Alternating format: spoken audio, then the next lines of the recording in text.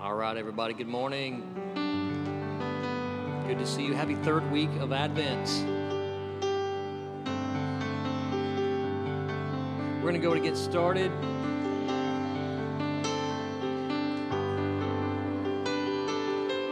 Can you stand to your feet as we begin?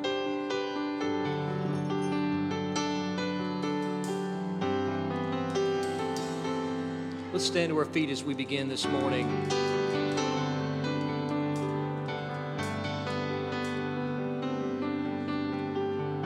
As we've said over the past couple of weeks, we're going to jump around in the catechism questions. And so I want our question, and we're going to go all the way to number 42 this morning. This is the question, and as that's on the screen, let's say the answer out loud together, and then we'll read a passage of Scripture together.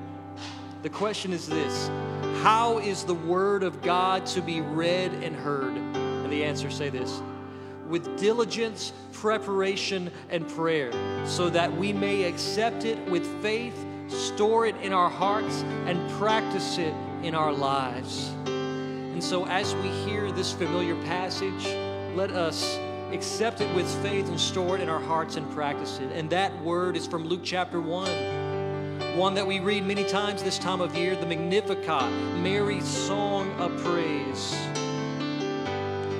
And as I read this, let's just remember this, that this same God that Mary describes is the same God that we sing to and that we seek and that we worship today. So starting in verse 46 in Luke chapter 1, it says this. It said, "And Mary said, my soul magnifies the Lord, and my spirit rejoices in God my Savior. For he has looked on the humble estate of his servant. For behold, from now on all generations will call me blessed. For he who is mighty has done great things for me, and holy is his name. And his mercy is for those who fear him from generation to generation. He has shown strength with his arm. He has scattered the proud in the thoughts of their hearts. He has brought down the mighty from their thrones and exalted those of humble estate." Say this with me in verse 33 or 53. "He has filled the hungry with good things, and the rich he has sent away empty. He has helped his servant Israel in remembrance of his mercy, as he spoke to our fathers, to Abraham, and to his offspring forever. He has filled the hungry with good things." Let's worship the Lord today. Let's sing this old Christmas carol that just calls us to come and worship the King of Kings and the Lord of Lords, King Jesus.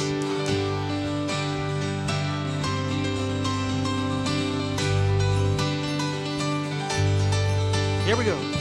Angels from the realms of glory, wing your flight all over the earth. You who sing creation's story, now proclaim the Messiah's birth. Come and worship, worship Christ, the newborn King.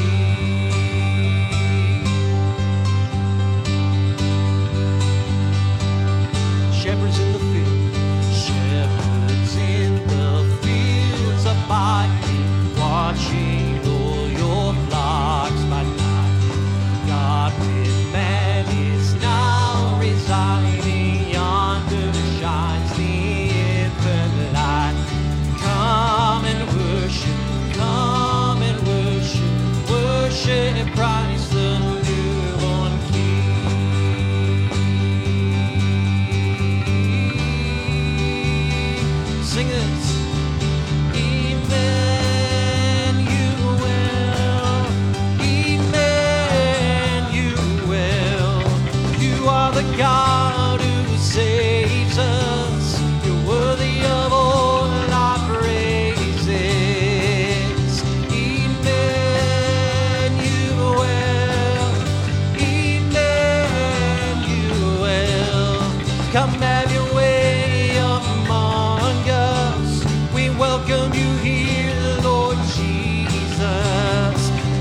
have your way among us. We welcome you here, Lord Jesus. Come and worship, worship Christ, the newborn King. God is with us even now, His love is here. Come and worship, come and worship, worship Christ, the newborn King. God is with us even now, His love is here. Come and worship, come and worship, worship Christ, the newborn King. Even now, God is with us even now. His love is here. His love is here.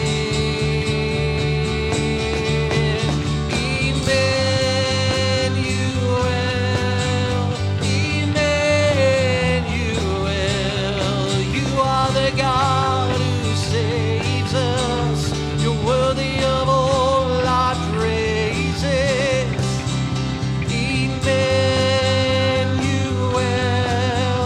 Emmanuel, and come have your way among us. We welcome you here, Lord Jesus, and come have your way among us. We welcome you here, Lord Jesus. Sing that once more. Emmanuel, Emmanuel, Emmanuel, Emmanuel,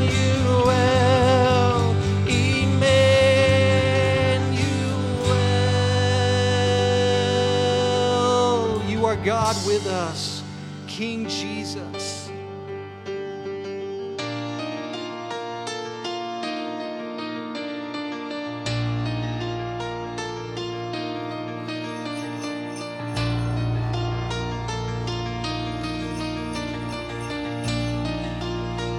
Behold the King, behold the King has come, divinity incarnate, creator of the world, breathing our air.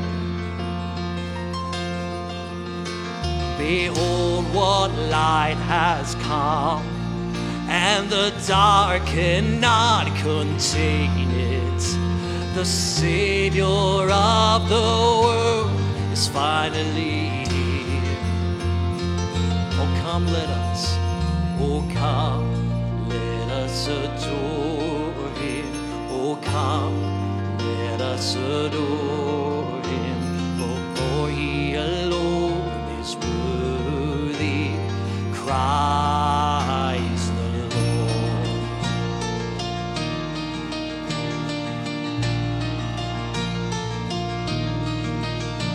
Behold the Father's love, beyond all comprehension. He gave His only Son to die in our place. Oh, go and see that empty tomb. He's not there, for He is risen. Every heart prepare Him room. Jesus Christ, the King of heaven. Oh, come, let us adore Him. Oh, come, let us adore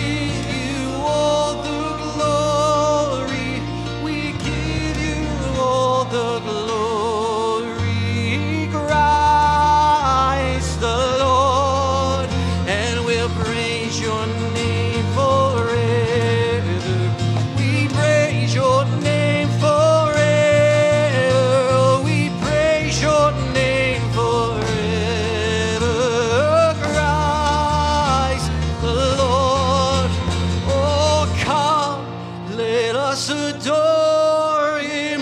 Oh, come, let us adore him, for he alone is worthy. Christ the Lord. Oh, come, let us adore him. Oh, come, let us adore him, for he alone is worthy. Christ the Lord. Oh, Christ the Lord. He is Christ the Lord.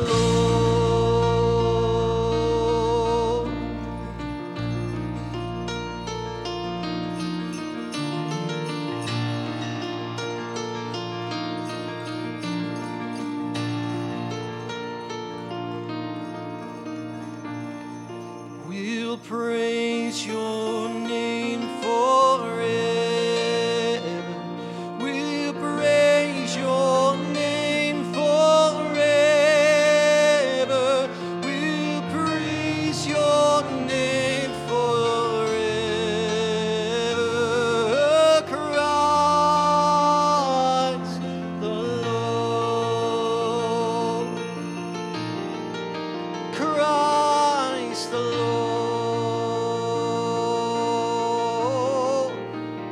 Christ the Lord.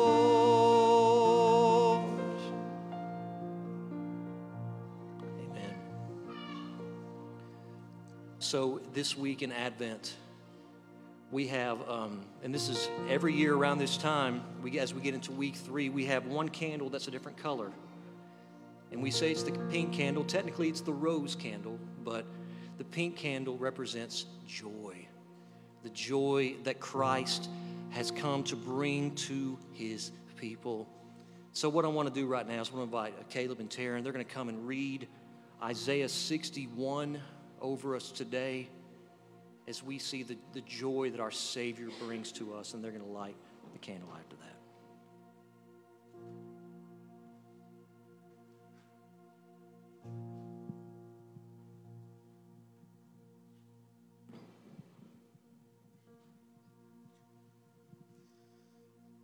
Isaiah 61, the Spirit of the Lord God is upon me, because the Lord has anointed me to bring good news to the poor.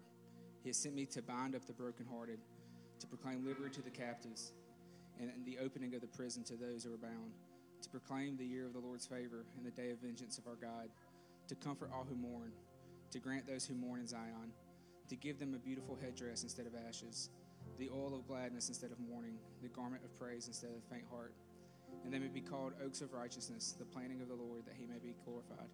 They shall build up the ancient ruins. They shall raise up the former devastations. They shall repair the ruined cities, the devastations of many generations. Verse 8, for I, the Lord, love justice. I hate robbery and wrong. I will faithfully give them the recompense, and I will make them an everlasting covenant with them. Their offspring shall be known among the nations, and the descendants in the midst of the peoples. All who see them shall acknowledge them, that they are an offspring that they are offspring the Lord has blessed. I will greatly rejoice in the Lord. My soul shall exult in my God, for he has clothed me with the garments of salvation, and he has covered me with the robe of righteousness. As a bridegroom decks himself like a priest with a beautiful headdress, and as a bride adorns herself with her jewels. For as the Lord brings forth its sprouts, and as a garden causes what is sown in it to be sprout up, so the Lord will cause righteousness and praise to sprout up before all the nations.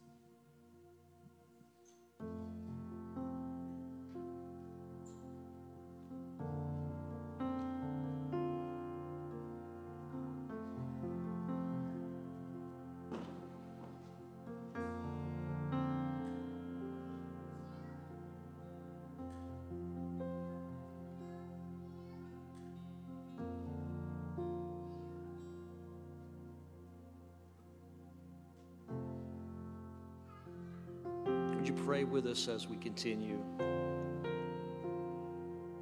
Jesus, we just want to rejoice in you today for what we just read, that you have clothed us with your garments of salvation, Lord, that you have clothed us in robes of righteousness. Lord, this is the reason why we sing, why we worship you, because of your mighty things that you have done for us. that which we could never do in ourselves, but that you came down to us, Lord, and that you have shown your goodness, your mercy, your holiness, your might, everything that you are.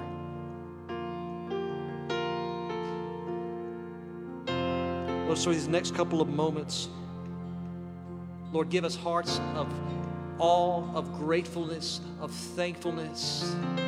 Lord, increase the joy in our hearts. Lord, let this well up from within us.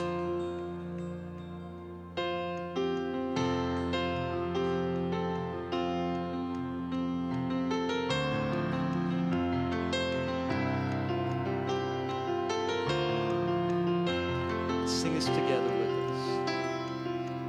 Oh, the mercy our God has shown to those who sit in death's shadows.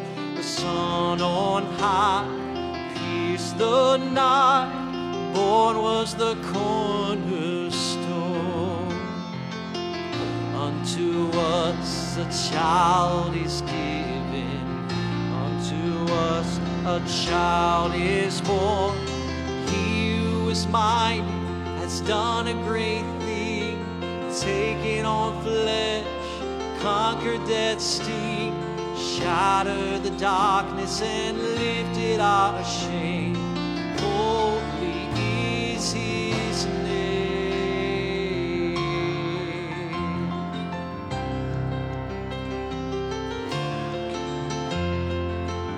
Oh,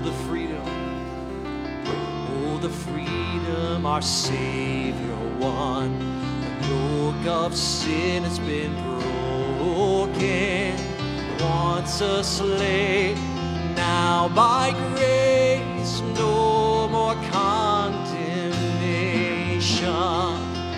Unto us a Son is given.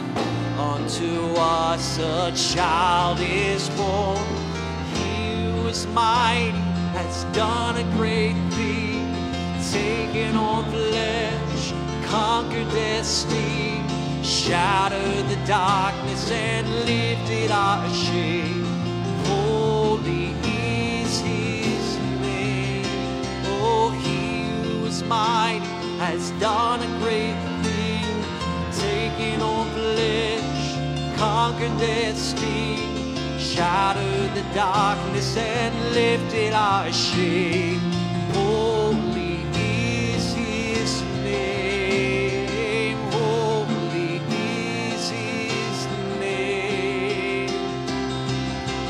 Now my soul magnifies the Lord. I rejoice in the God who saves. I will trust his unfailing love. I will sing his praises all my days. Now my soul magnifies the Lord. I rejoice in the God who saves. I will trust his unfailing love. I will sing his praises all my days.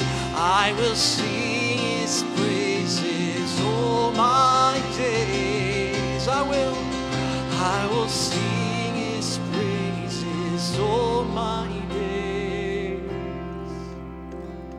He who is mighty has done a great thing, taken on flesh, conquered death's sting, scattered the darkness and lifted our shame. Holy is his name. Oh, he who is mighty has done a great thing, taken on flesh, conquered destiny, shattered the darkness and lifted our shame. Holy is his name. Holy is his name. Holy is his name.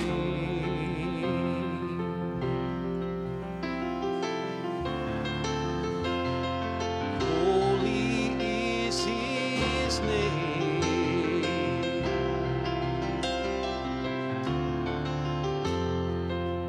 Let's sing that chorus once more. He who is mighty has done a great thing, taken on flesh, conquered death's sting, shattered the darkness and lifted our shame. Holy is his name.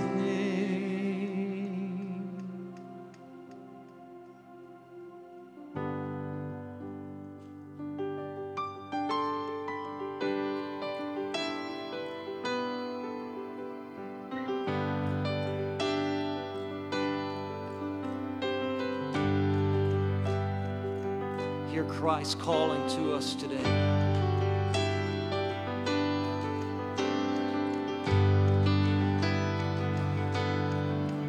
Oh, come, all you unfaithful, come, weak and unstable, come, know you are not alone. Oh, come, barren and waiting ones, weary of praying, come, see what your God has done. Christ is born, Christ is born, Christ is born for you.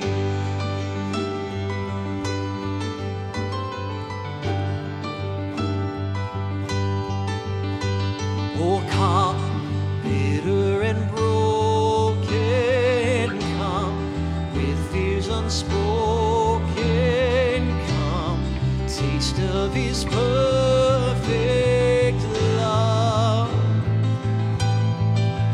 Oh, come, guilty and hiding ones, there is no need to run. See what your God has done. Christ is born, Christ is born, Christ is born for you. Christ is born, Christ is born, Christ is born for you. He's the Lamb who was given, slain for our pardon. His promise is peace for those who believe. He's the Lamb who was given, slain for our pardon. His promise is peace for those who believe. He's the Lamb who was given, he was slain for our pardon. His promise is peace for those who believe. So come, though you have nothing, come, he is the offering, come, see what your God has done. Sing that again. So come, though you have nothing, come, he is the offering, come, see what your God has done. Christ is born, Christ is born, Christ is born for you. Christ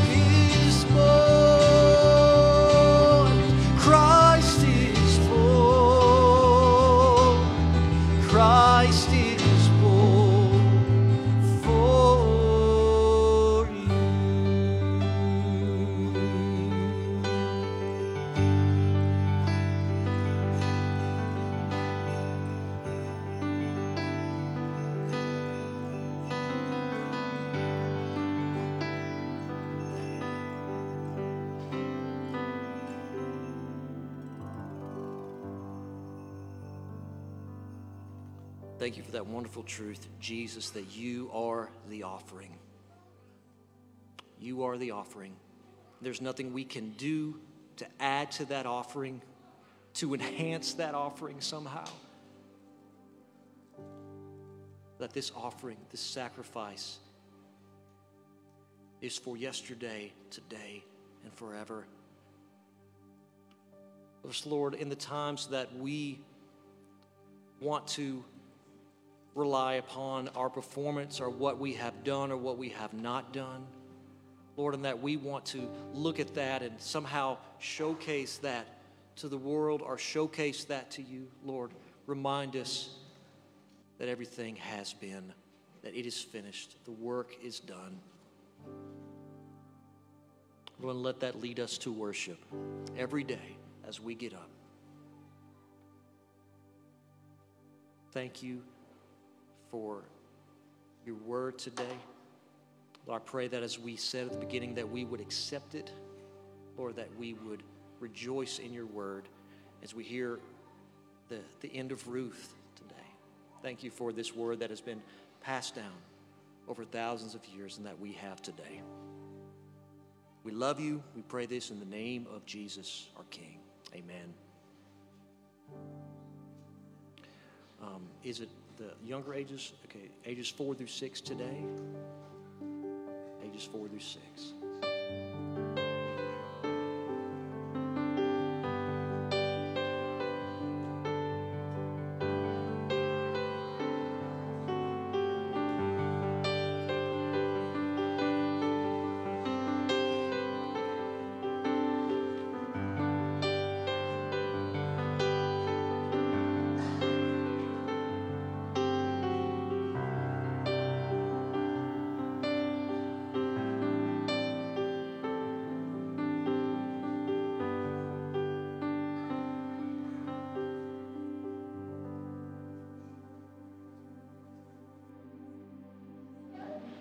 Good morning. If you have a Bible, turn with me to Ruth chapter 3. Just let me tell you quickly, we are, Lord willing, going to make our way through Ruth 3 and 4 today, which is a ton of material, but it's because, if you haven't heard, next Sunday, we will not meet in this building. It's Christmas Eve, but that's not why we're not meeting in this building, or at least not the whole reason. We meet on Christmas Eve, but we're going to meet at Alpine with the saints at Alpine there, and we're going to worship with them. We've consolidated our Christmas Eve services into one, and John has asked me to preach on love. So I'm going to be preaching next week to the saints of both bodies who are getting ready to become one. I'm going to be, my plan is to preach from 1 John chapter 4. So because of that, we're going to try to get through Ruth 3 and 4. It may feel, as some have said before, a little bit like drinking water through a fire hydrant. And I don't feel like when we're going to do that much material that we have the luxury of a neat, tidy, nice intro and conclusion. So we're just going to start reading Ruth chapter 3. I've titled this sermon the same as the title of the series, which is Hope Renewed in Bethlehem. If you're interested in an outline, they're on the back table. If you need a Bible, they're on the back table. Stand with me. Now that you've just sat down and got comfortable, stand with me and let's read Ruth chapter 3 and Ruth chapter 4. Hear the word of the Lord this morning. Then Naomi, her mother-in-law, said to her, "My daughter, should I not seek rest for you that it may be well with you? Is not Boaz our relative with whose young women you were? See, he is winnowing barley tonight at the threshing floor. Wash, therefore, and anoint yourself, and put on your cloak, and go down to the threshing floor, but do not make yourself known to the man until he has finished eating and drinking. But when he lies down, observe the place where he lies. Then go and uncover his feet and lie down, and he will tell you what to do." And she replied, "All that you say, I will do." So she went down to the threshing floor and did just as her mother-in-law had commanded her. And when Boaz had eaten and drunk, and his heart was merry, he went to lie down at the end of the heap of grain. Then she came softly and uncovered his feet and lay down. At midnight, the man was startled and turned over, and behold, a woman lay at his feet. He said, "Who are you?" And she answered, "I am Ruth, your servant. Spread your wings over your servant, for you are a redeemer." And he said, "May you be blessed by the Lord, my daughter. You have made this last kindness greater than the first, in that you have not gone after young men, whether poor or rich. And now, my daughter, do not fear. I will do for you all that you ask, for all my fellow townsmen know that you are a worthy woman. And now it is true that I am a redeemer, yet there is a redeemer nearer than I. Remain tonight, and in the morning, if he will redeem you, good, let him do it. But if he is not willing to redeem you, then as the Lord lives, I will redeem you. Lie down until the morning." So she lay at his feet until the morning, but arose before one could recognize another. And he said, "Let it not be known that the woman came to the threshing floor." And he said, "Bring the garment you are wearing and hold it out." So she held it, and he measured out 6 measures of barley and put it on her. Then she went into the city. And when she came to her mother-in-law, she said, "How did you fare, my daughter?" Then she told her all that the man had done for her, saying, "These 6 measures of barley he gave to me. For he said to me, 'You must not go back empty-handed to your mother-in-law.'" She replied, "Wait, my daughter, until you learn how the matter turns out. For the man will not rest, but will settle the matter today." Now, Boaz had gone up to the gate and sat down there. And behold, the Redeemer, of whom Boaz had spoken, came by. So Boaz said, "Turn aside, friend, sit down here." And he turned aside and sat down. And he took 10 men of the elders of the city and said, "Sit down here." So they sat down. Then he said to the Redeemer, "Naomi, who has come back from the country of Moab, is selling the parcel of land that belonged to our relative Elimelech. So I thought I would tell you of it and say, buy it in the presence of those sitting here and in the presence of the elders of my people. If you will redeem it, redeem it. But if you will not, tell me, that I may know, for there is no one besides you to redeem it, and I come after you." And he said, "I will redeem it."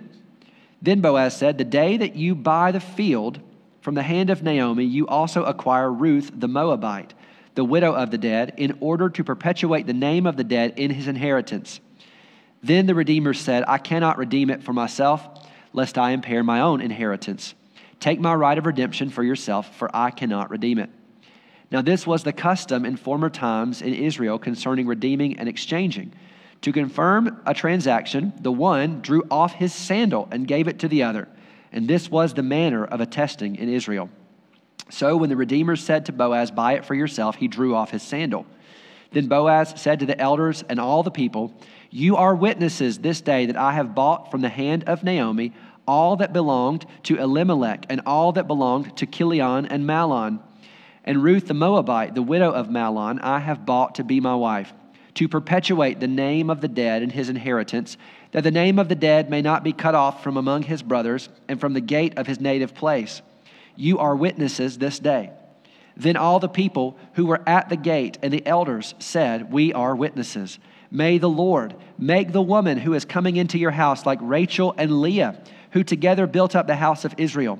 May you act worthily in Ephrathah and be renowned in Bethlehem, and may your house be like the house of Perez, whom Tamar bore to Judah, because of the offspring that the Lord will give you by this young woman." So Boaz took Ruth, and she became his wife. And he went in to her, and the Lord gave her conception, and she bore a son.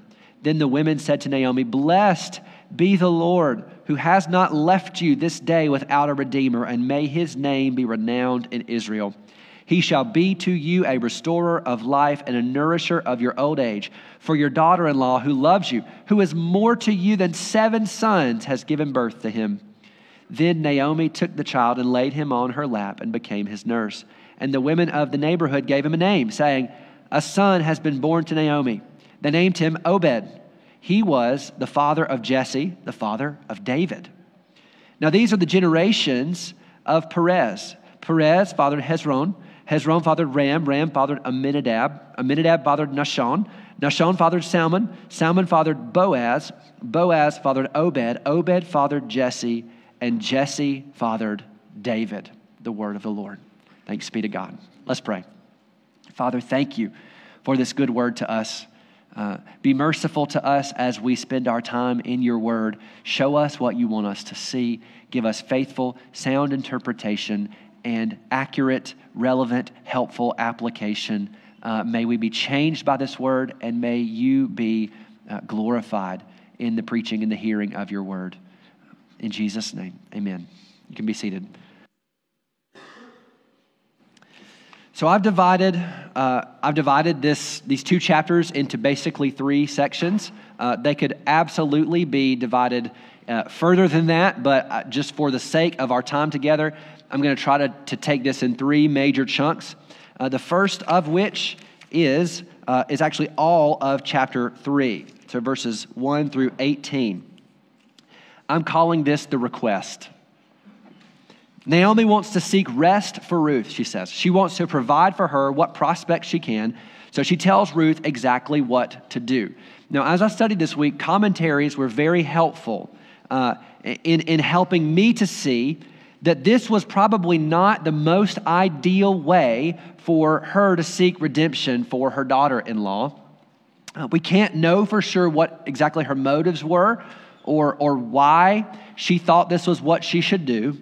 But perhaps, it's thought perhaps, Naomi actually intended an intimate encounter for Ruth, or at least was aware of the possibility of an intimate encounter happening at the threshing floor.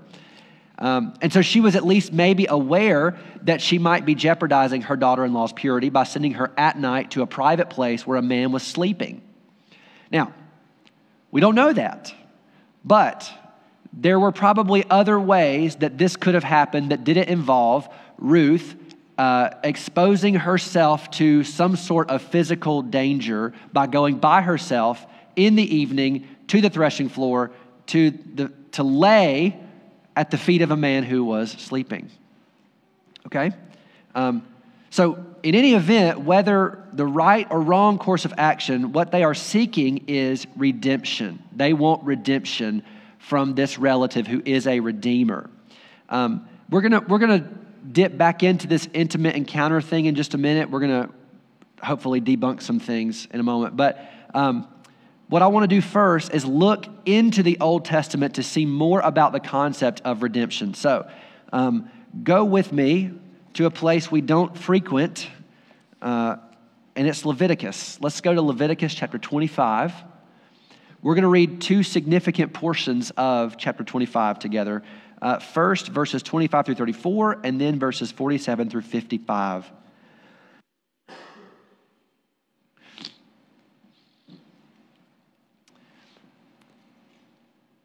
Okay, so Leviticus 25, verse 25 says, if your brother becomes poor and sells part of his property, then his nearest redeemer shall come and redeem what his brother has sold. If a man has no one to redeem it and then himself becomes prosperous and finds sufficient means to redeem it, let him calculate the years since he sold it and pay back the balance to the man to whom he sold it, and then return to his property. But if he does not have sufficient means to recover it, then what he sold shall remain in the hand of the buyer until the year of Jubilee. In the Jubilee it shall be released, and he shall return to his property. If a man sells a dwelling house in a walled city, he may redeem it within a year of its sale. For a full year he shall have the right of redemption. If it is not redeemed within a full year, then the house in the walled city shall belong in perpetuity to the buyer throughout his generations. It shall not be released in the Jubilee.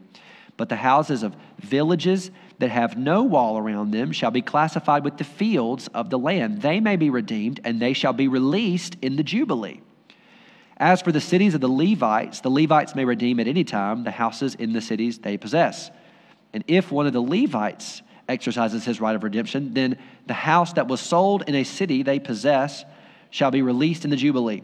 For the houses in the cities of the Levites are their possession among the people of Israel. But the fields of pasture land belonging to their cities may not be sold, for that is their possession forever. Okay? Then skipping to verse 47.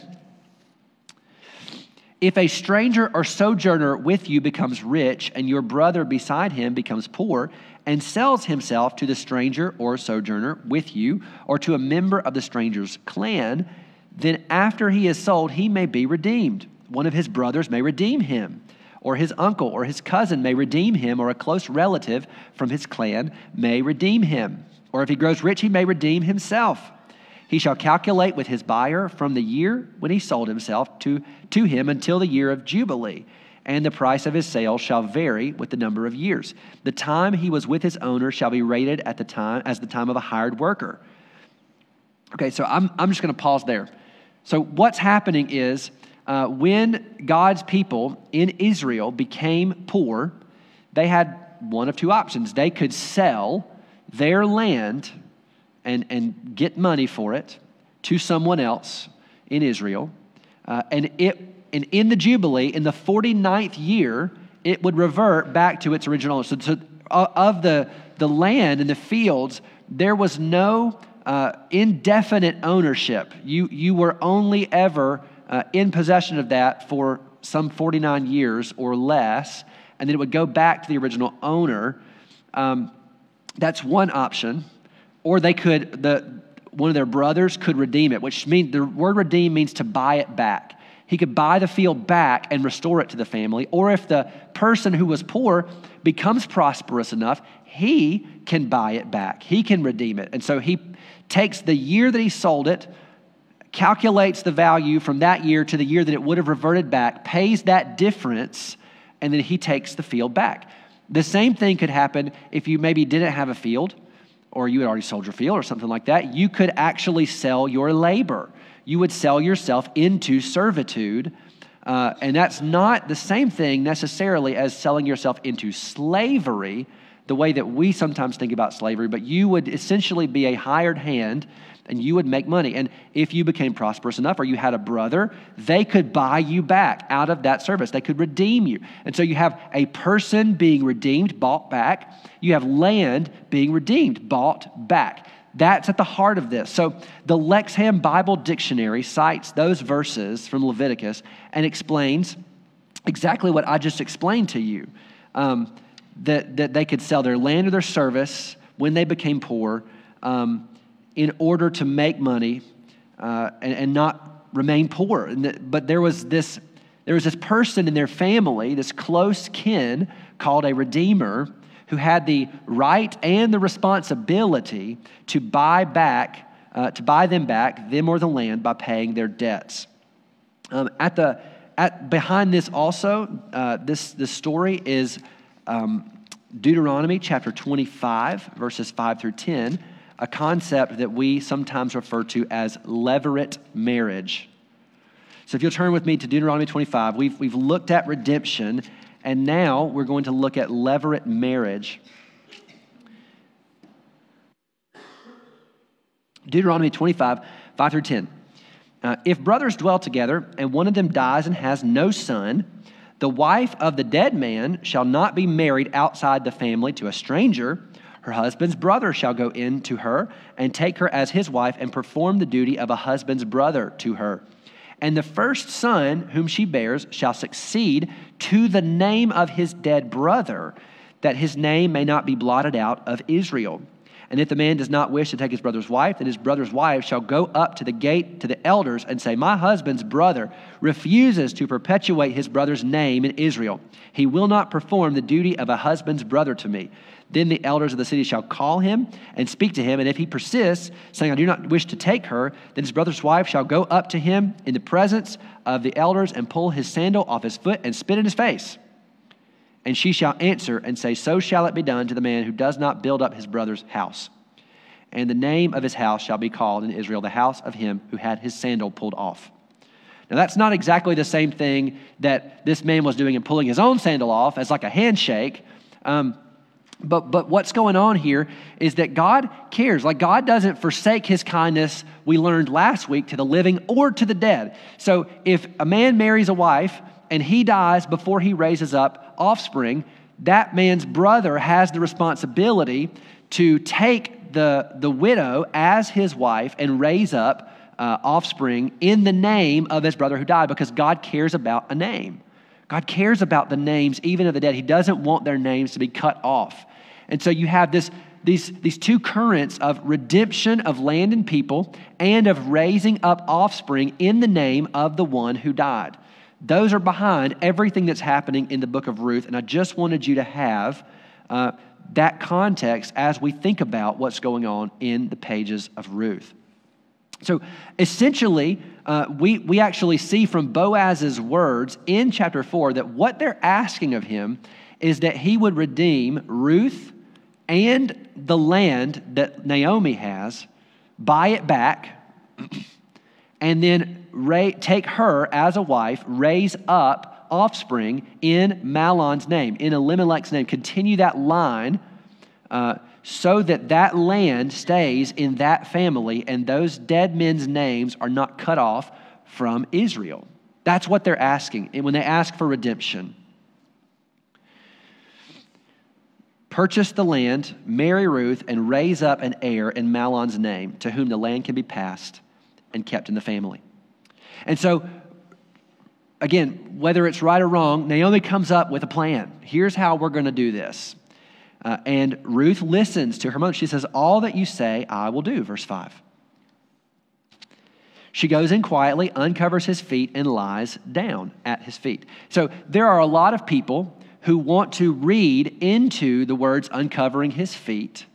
They want to read into it some kind of innuendo or euphemism for something more than that, for an intimate encounter, to indicate that there was more going on here than just her lying down at his feet, if you will. Now,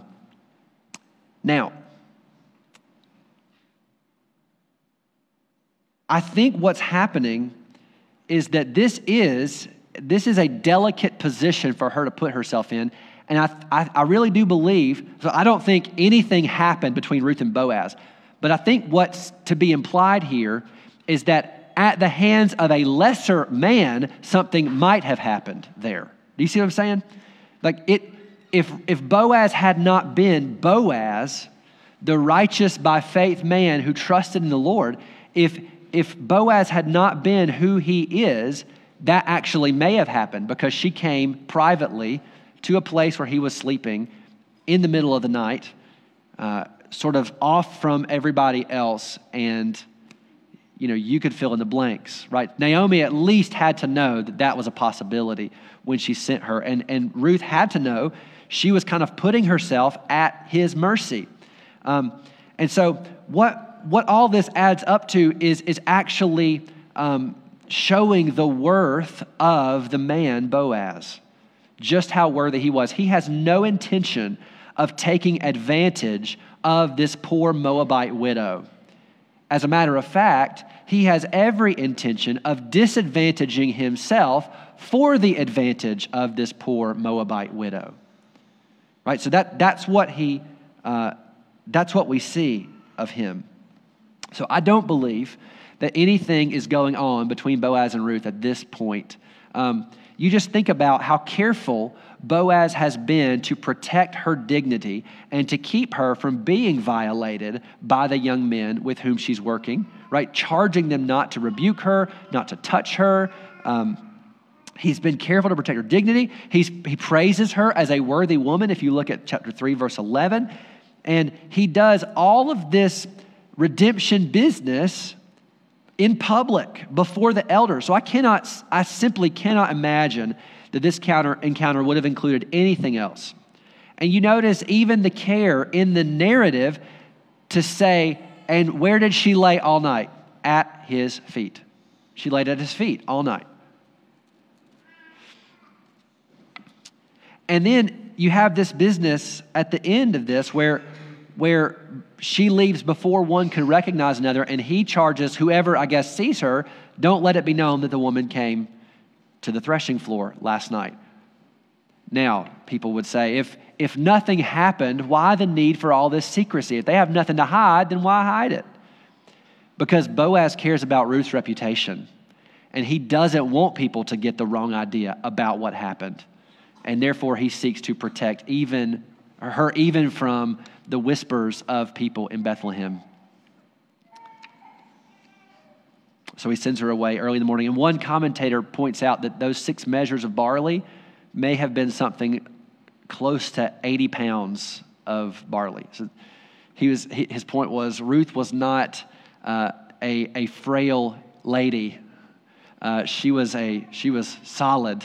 She was able to carry 80 pounds into the city on her back.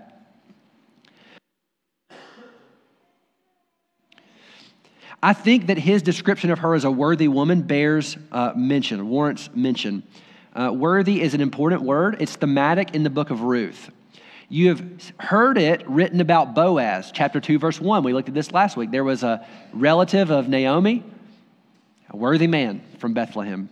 He calls her a worthy woman, and then it's actually spoken later to him. We've read it already in chapter 4, verse 11, that he should act worthily in Ephrathah and be renowned in Bethlehem. Okay? This phrase that he uses to describe Ruth is also found elsewhere in the scriptures, notably in the book of Proverbs. It's found in Proverbs chapter 12, verse 4, and it's used to say an excellent wife. And guess where else that phrase occurs? Proverbs 31, verse 10. An excellent wife. Okay? It's found in Proverbs. I believe this is saying Ruth was a Proverbs 31 woman before Proverbs 31. She was the original Proverbs 31 woman. So he calls her a worthy woman. He's called a worthy man. He also tells her that she's acted. If you look at verse 10, you have made this last kindness. We saw that word kindness last week. It is chesed, God's steadfast love. Like that's that word that's behind that. He says that you've acted with chesed, the faithful love often attributed to Yahweh. So last week, Boaz was reflecting the heart of Yahweh, and this week, Ruth is reflecting the heart of Yahweh as well. And so he responds faithfully. As one commentator notes, he responds without hesitation to her faithfulness, and he swears an oath to her. He will ensure that she is redeemed, and she will not long remain in her current state. Okay? So that's what's happening in this request. She puts herself in peril. The peril wasn't real because Boaz is a worthy man. He calls her a worthy woman, and he vows that he is going to take care of her business. He is going to make sure that someone redeems her and buys this land from Naomi, that they do not remain destitute, that they do not remain afflicted, but that they are blessed. Okay? And I actually really love what Naomi says in verse 18. Let me read this. She replied, "Wait, my daughter, until you learn how the matter turns out, for the man will not rest, but will settle the matter today." Men, may our character prove so strong and worthy that the confidence that Naomi has in Boaz would be true of us as well. But right when there is some issue that needs to be settled on behalf of others, may we be trustworthy enough that someone would say, "The man will not rest, but will settle the matter today." Let's be proactive about the needs of others, men. Okay, so that's the request. We move into chapter 4, and we see the negotiation that happens in chapter 4, verses 1 through 12. I'm just going to make 4 major statements about what Boaz does, and we'll dig into those a little bit. So Boaz operates publicly and with integrity. Okay, so he gathers a crowd of people and elders together at the gate and negotiates in public. He has nothing to hide, so he hides nothing. That's the first thing that we see about his negotiation. The second thing is he goes about this business of redemption. He goes about it the right way, right? So he gives all the information, and he doesn't leave out Ruth. This is not a bait and switch where he gets him to remove his sandal as like the handshake or whatever that's happening and says, "Oh, by the way, let me just make sure you understand, now that you've bought that field, you also have to raise up offspring for Mahlon through Ruth." No, he wants to give full disclosure, and he wants this potential redeemer to be well-informed as he makes his decision. And he mentions Ruth because there's an obligation to perpetuate, literally to raise up or establish the name of the dead on his inheritance. The first son that they have will essentially replace the dead males of Naomi's family as an heir of their family land. And so this actually may be why the Redeemer balks at redeeming Ruth and Naomi. It may be because she's a Moabite. Those people did not have the best reputation in Israel. Or it may be that he understands the land that I'm purchasing is not going to be mine.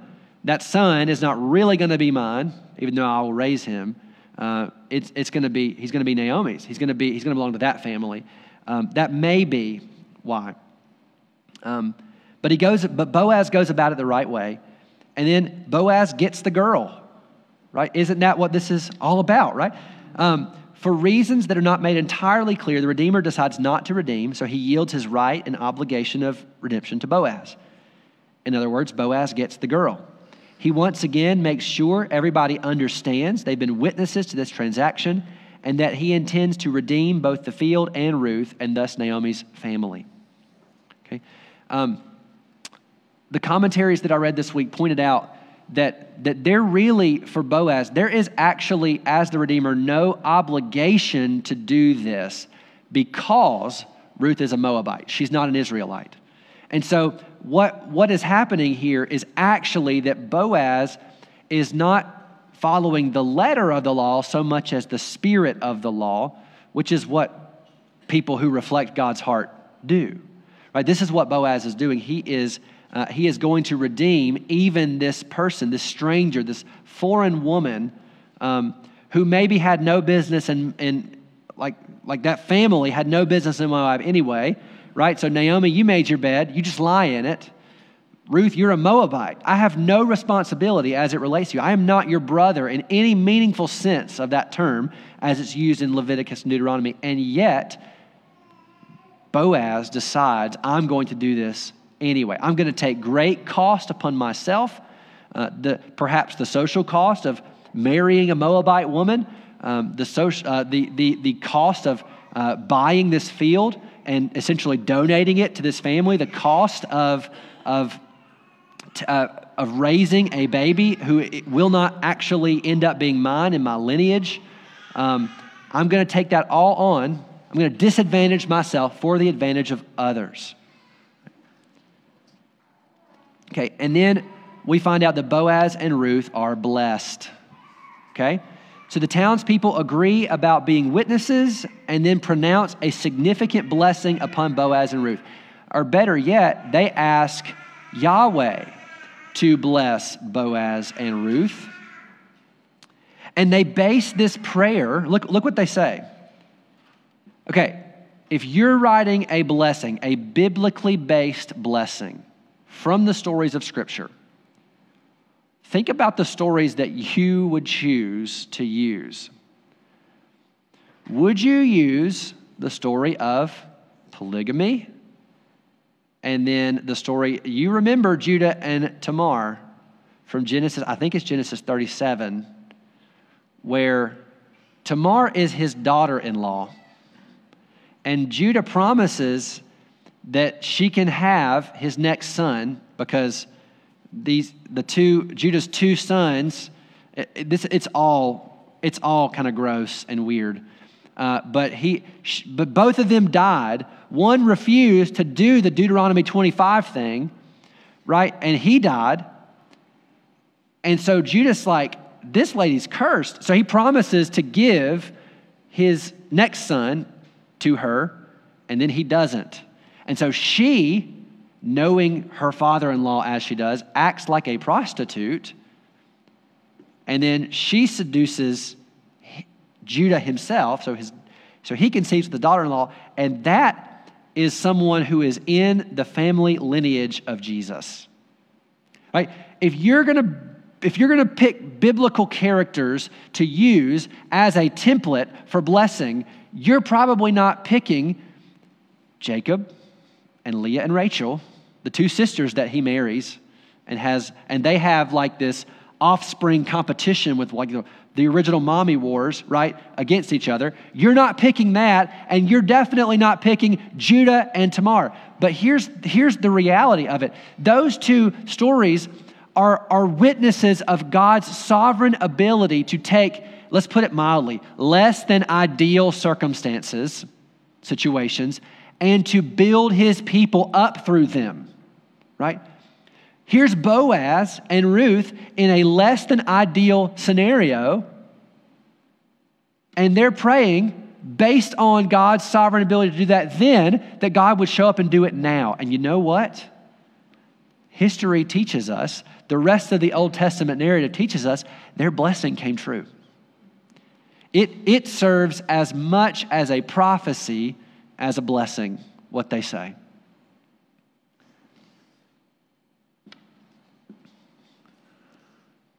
And so they bless Boaz and Ruth, and they say, may the Lord make this woman essentially to build up the house of Israel through her offspring as she comes into your house. And then we move into the last part of chapter 4, which is verses 13 through 22, and I'm calling that the redemption. Like, this is when it becomes real. This is when it becomes final. We simply get to watch the happy ending unfold. Naomi has what the ladies around her say is a restorer of life. That's a phrase that's also used in Psalm chapter 23, verse 3, where it says, "The Lord is my shepherd, I shall not want. He makes me lie down in green pastures. He leads me beside still waters. He restores my soul." Exact same phrase. Restores my soul, my life. Restorer of life to you. Yahweh has not forsaken Naomi, and he did not leave her without a redeemer. Her daughter-in-law, whom she tried to get rid of, became to her a source of great blessing, more indeed than 7 sons would have been to her, as did her kinsman redeemer Boaz through Yahweh's great, gracious, faithful, and steadfast love. So, the Lord gives conception. We estimate that she might have been married for 10 years to Mahlon. Never had a baby. And then, looks like first try, the Lord gives conception. The Lord is sovereign over life and death. The Lord opens and closes the womb as he sees fit. And all of this is to his glory. He gives her conception. And they call the boy's name Obed, which is related to the word for servant or slave. And it usually is used of a servant of the Lord, servant of Yahweh. Isn't it fitting that this worthy man and this worthy woman, they have a son named Servant?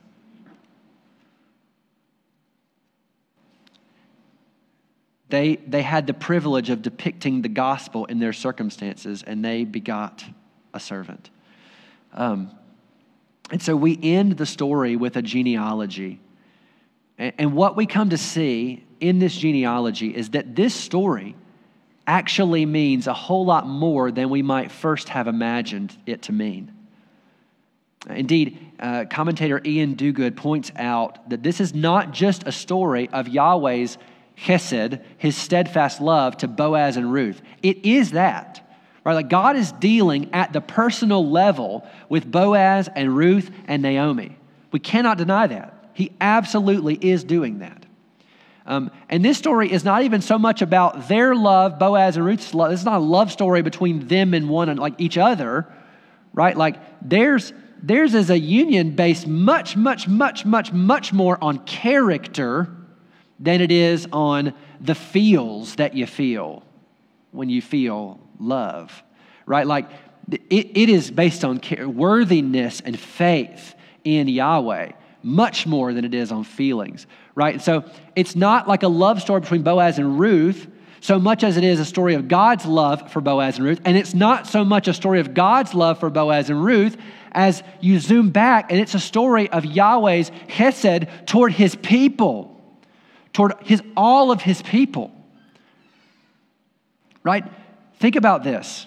You read right here This is in the time when the judges are still judging, and we already see that God has provided the king that his people need.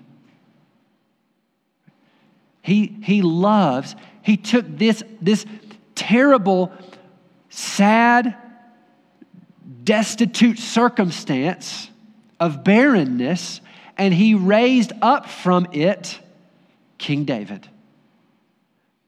And it doesn't stop there, because King David hears from Yahweh in 2 Samuel chapter 7, and Yahweh tells him, you're not going to build me a house, I'm going to build you a house. I'm going to establish your throne forever, and I'm going to put one of your descendants on the throne forever.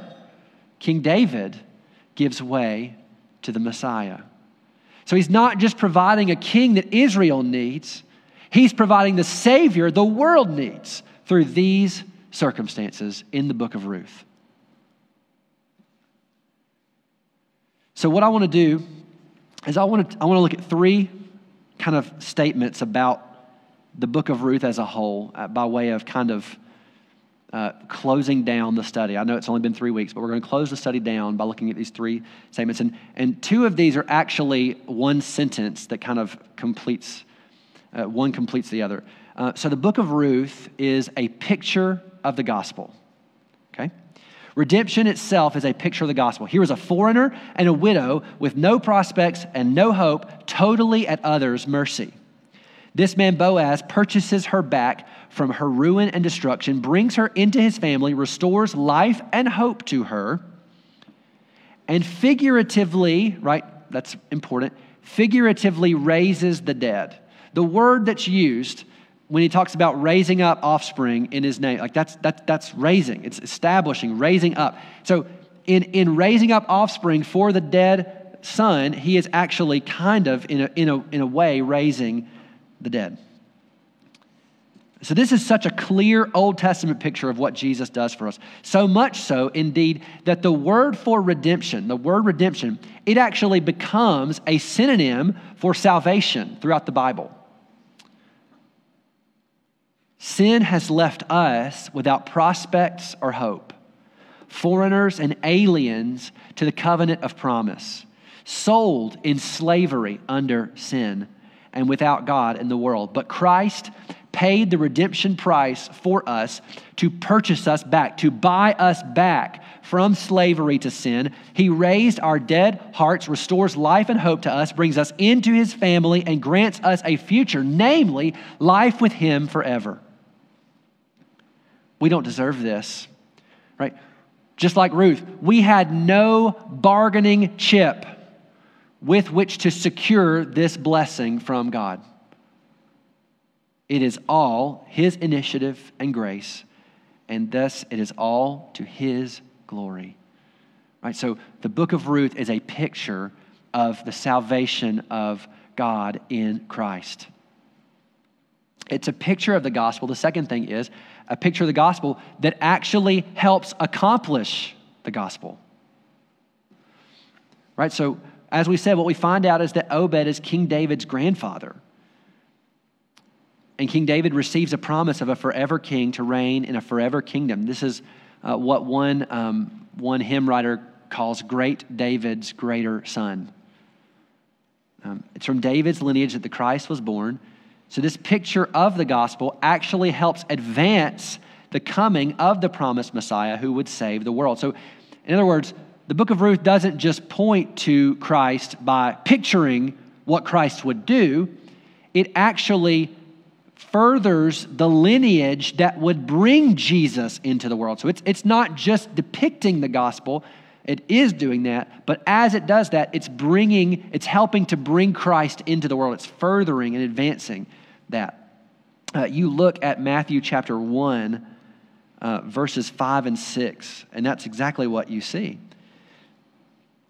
Right? This foreign Moabite widow is in the lineage. Some of the first words in the New Testament. Her name is among the first words in the New Testament. Look, verse 5. And Salmon, the father of Boaz by Rahab. There's one, right? and Boaz, the father of Obed, by Ruth.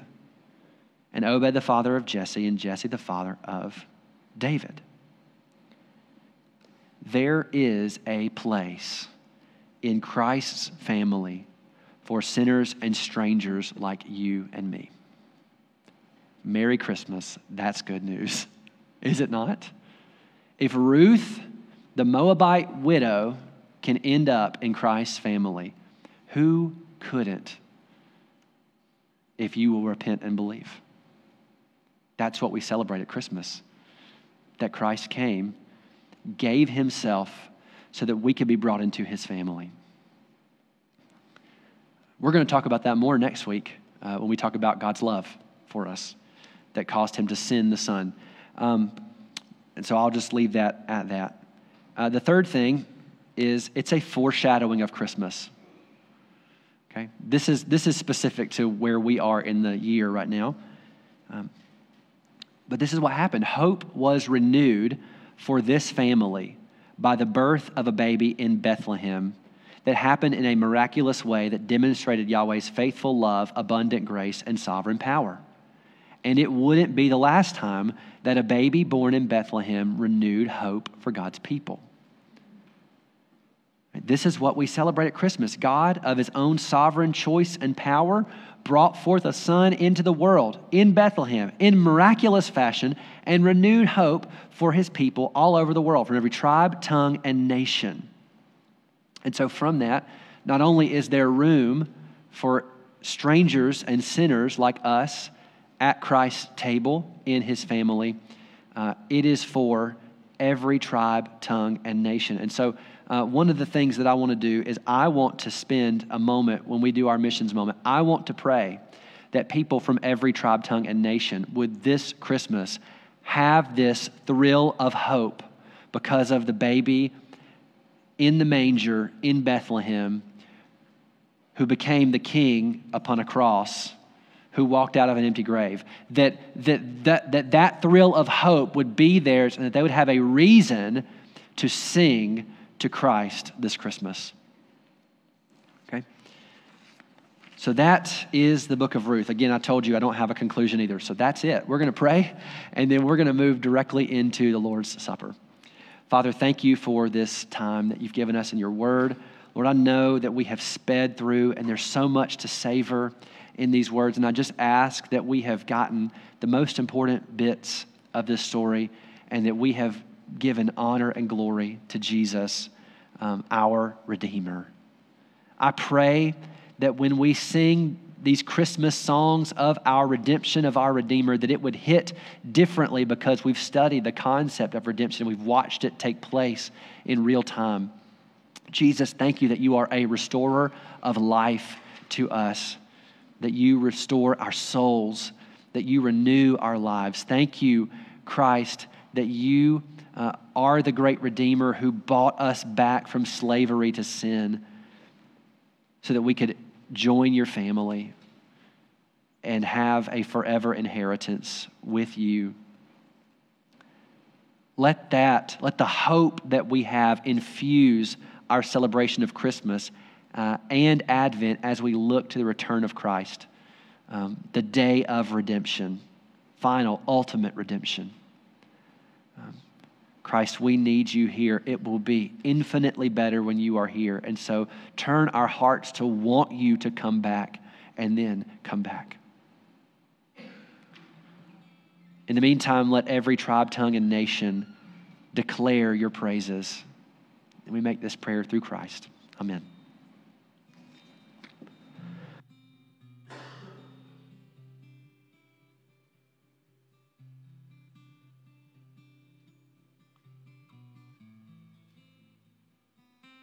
So we turn our attention to the Lord's Supper, the table of the Lord, where he invites people who were sinners and who were strangers.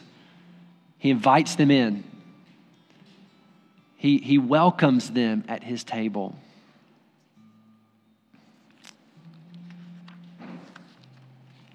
This is a sign of the new covenant that Christ made, that God made with his people through Christ. The bread represents the body of Christ broken. Like we talked about Jesus paying the price of redemption to purchase us back from slavery. And this table shows you what that price was. It was his life. It cost his life. He disadvantaged himself for the advantage of others, namely those who would repent of their sins and trust him. His body was broken instead of yours, and his blood was shed instead of yours. So if you are a blood-bought believer in Jesus who's repented of your sins and you've trusted and are trusting fully and only in his work, this table is for you. It's not for perfect people. None of us could come. It's for repentant people. So examine yourself and come to the table. If the Lord lays on your heart some way that you've walked in sin, sin against your neighbor, sin against a brother or sister, be made right. Seek reconciliation and then come to the table together as an expression of the unity that you have in Christ. Examine yourself and so eat and drink.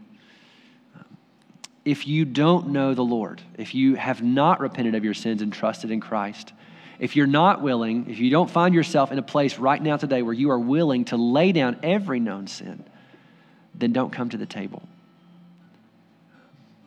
We don't want you to eat and drink judgment on yourself. We want you to take Jesus instead. We plead with you to take Jesus instead. If you want to pray with someone, I'll be down front. This is our invitation time that we set aside for self-examination and then for anyone who wants to be prayed for, who wants to receive any kind of counsel. That's this time. If you want that, I'm here. I would love to point you to the Lord.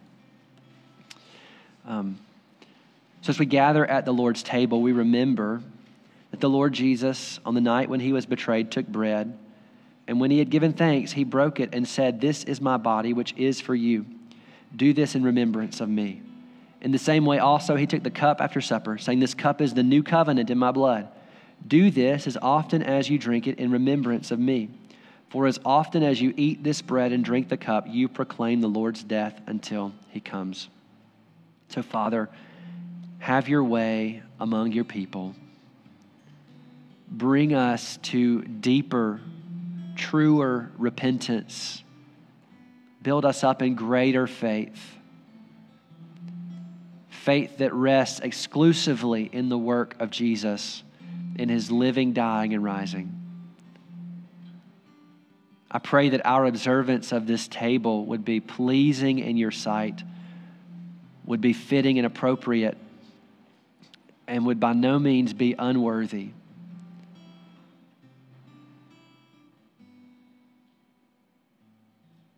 Thank you that you love us.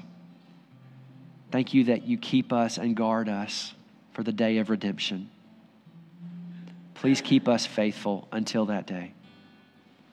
And let this moment be part of that. In Jesus' name, amen. The table's open.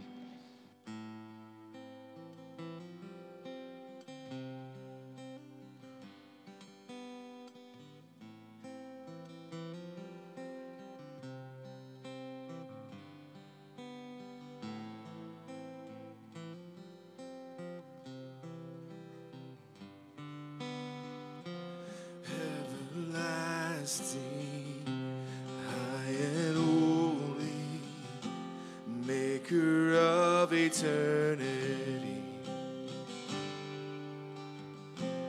dwells among the meek and lowly, breathes new life in you and me.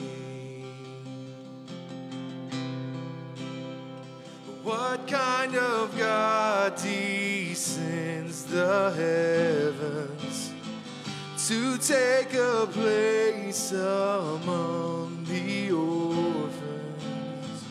What kind of judge secures a pardon by his very blood? By his very blood, only our God.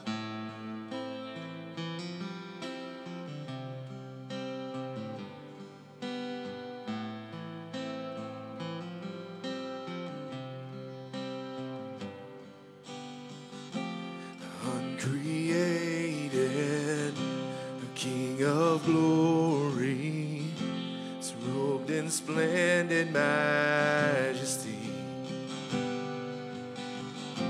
kneels beside the wounded sinner, wipes away our shame and grief.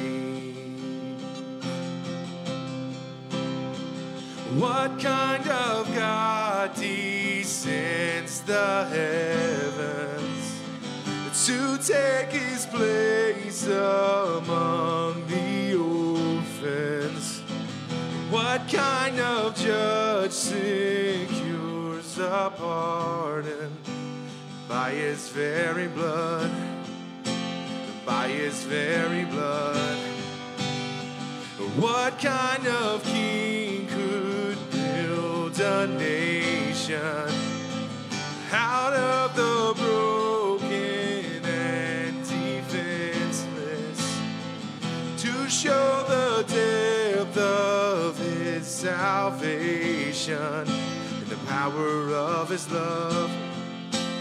Great and mighty love, only our God.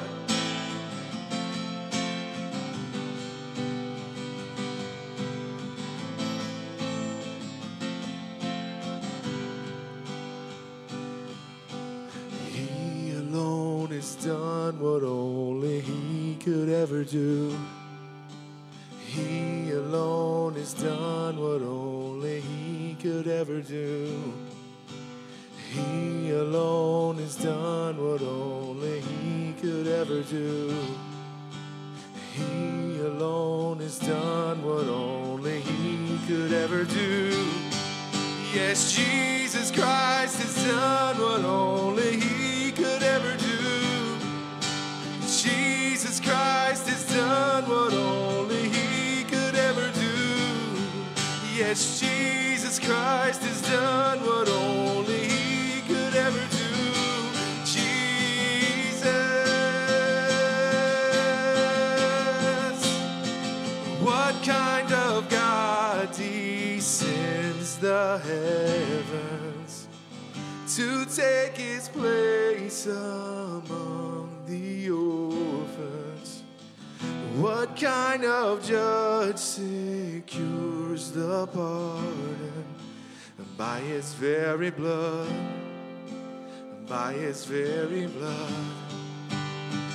What kind of king would build a nation out of the broken and defenseless, to show the depth of his salvation and the power of his love, his great and mighty love, only our God.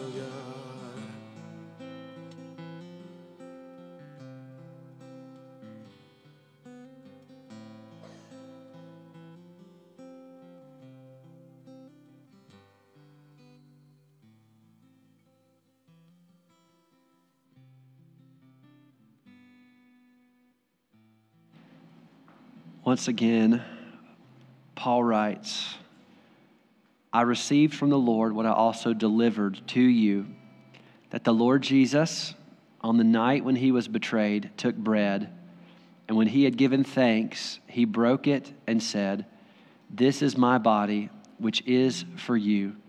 Do this in remembrance of me. Let's eat.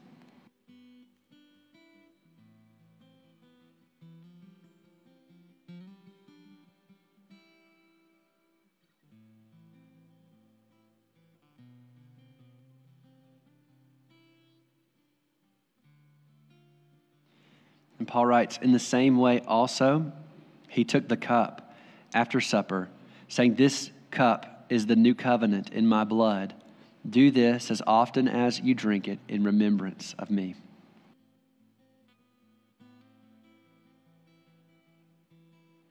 And he says, for as often as you eat this bread and drink the cup, you proclaim the Lord's death until he comes. Amen. Would you spend a moment praying for what I kind of close with? Pray for the nations, that this Christmas that people would experience the hope that was renewed in Bethlehem many years ago. Pray that right now.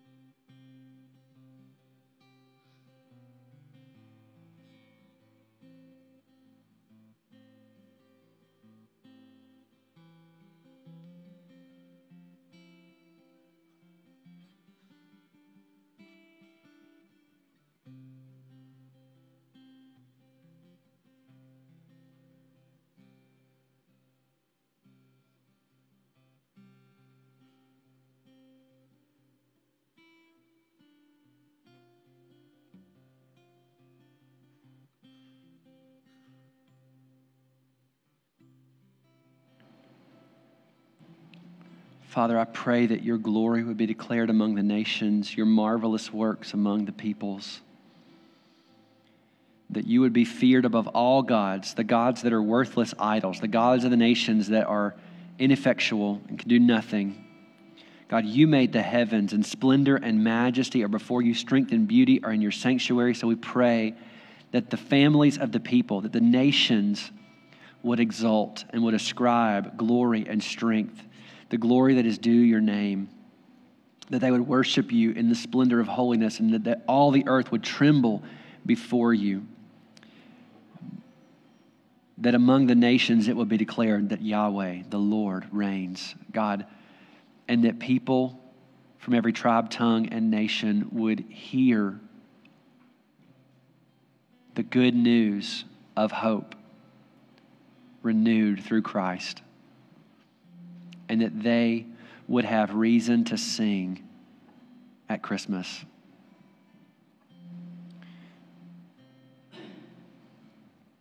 And Lord, if you want to use us in those efforts, please do so according to your grace and according to your power.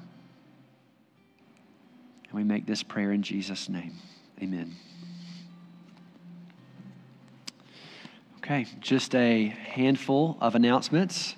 As a matter of fact, I actually only know of one announcement, and that is that next Sunday, December 24th, if you come here, the lights will be off and no one will be home. We're going to be at Alpine. Their service starts at 10:30.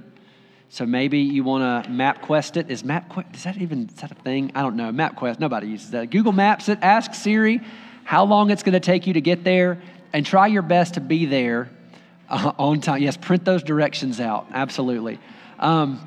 So my thoughts are also, I'm sorry, that's not my thoughts. This is what I think we've talked about, and I'll confirm that this week on the Facebook group. I think at 9:30, which is normally their Sunday school hour, they're actually planning to have a donut breakfast for anybody that wants to come. So if you don't want to cook breakfast and you're okay with pure sugar for breakfast, you should come at 9:30 and you can meet people from Alpine and they can meet you and you can talk.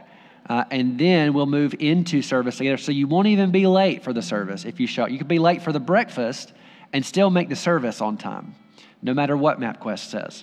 So 9:30 next Sunday, and then at 10:30 will be the service there. Does anybody have any other announcement? Yes, you can still give to Lottie Moon. Yes. Yeah, and then put LMCO in the memo line. That's right. Yep. You can still give to Lottie Moon. All right. yeah, I mean, I don't think we have anything down the pipe except that December 31st will be our last Sunday in this building. So, y'all have a good day. Kevin had asked me to do the closing here. He and his family had to leave. They went on a trip, so we just have a scripture here to close us out with. And it's from 1 Thessalonians chapter 5, verse 6, starting with verse 16. And it says, "Rejoice always, pray without ceasing, give thanks in all circumstances, for this is the will of God in Christ Jesus for you. Do not quench the spirit, do not despise prophecies, but test everything, hold fast to what is good, abstain from the evil. Now may the God of peace himself sanctify you completely, and may your whole spirit and soul and body be kept blameless at the coming of our Lord Jesus Christ. He who called you is faithful. He will surely do it." And then verse 28, "The grace of our Lord Jesus Christ be with you." You're dismissed. Thanks.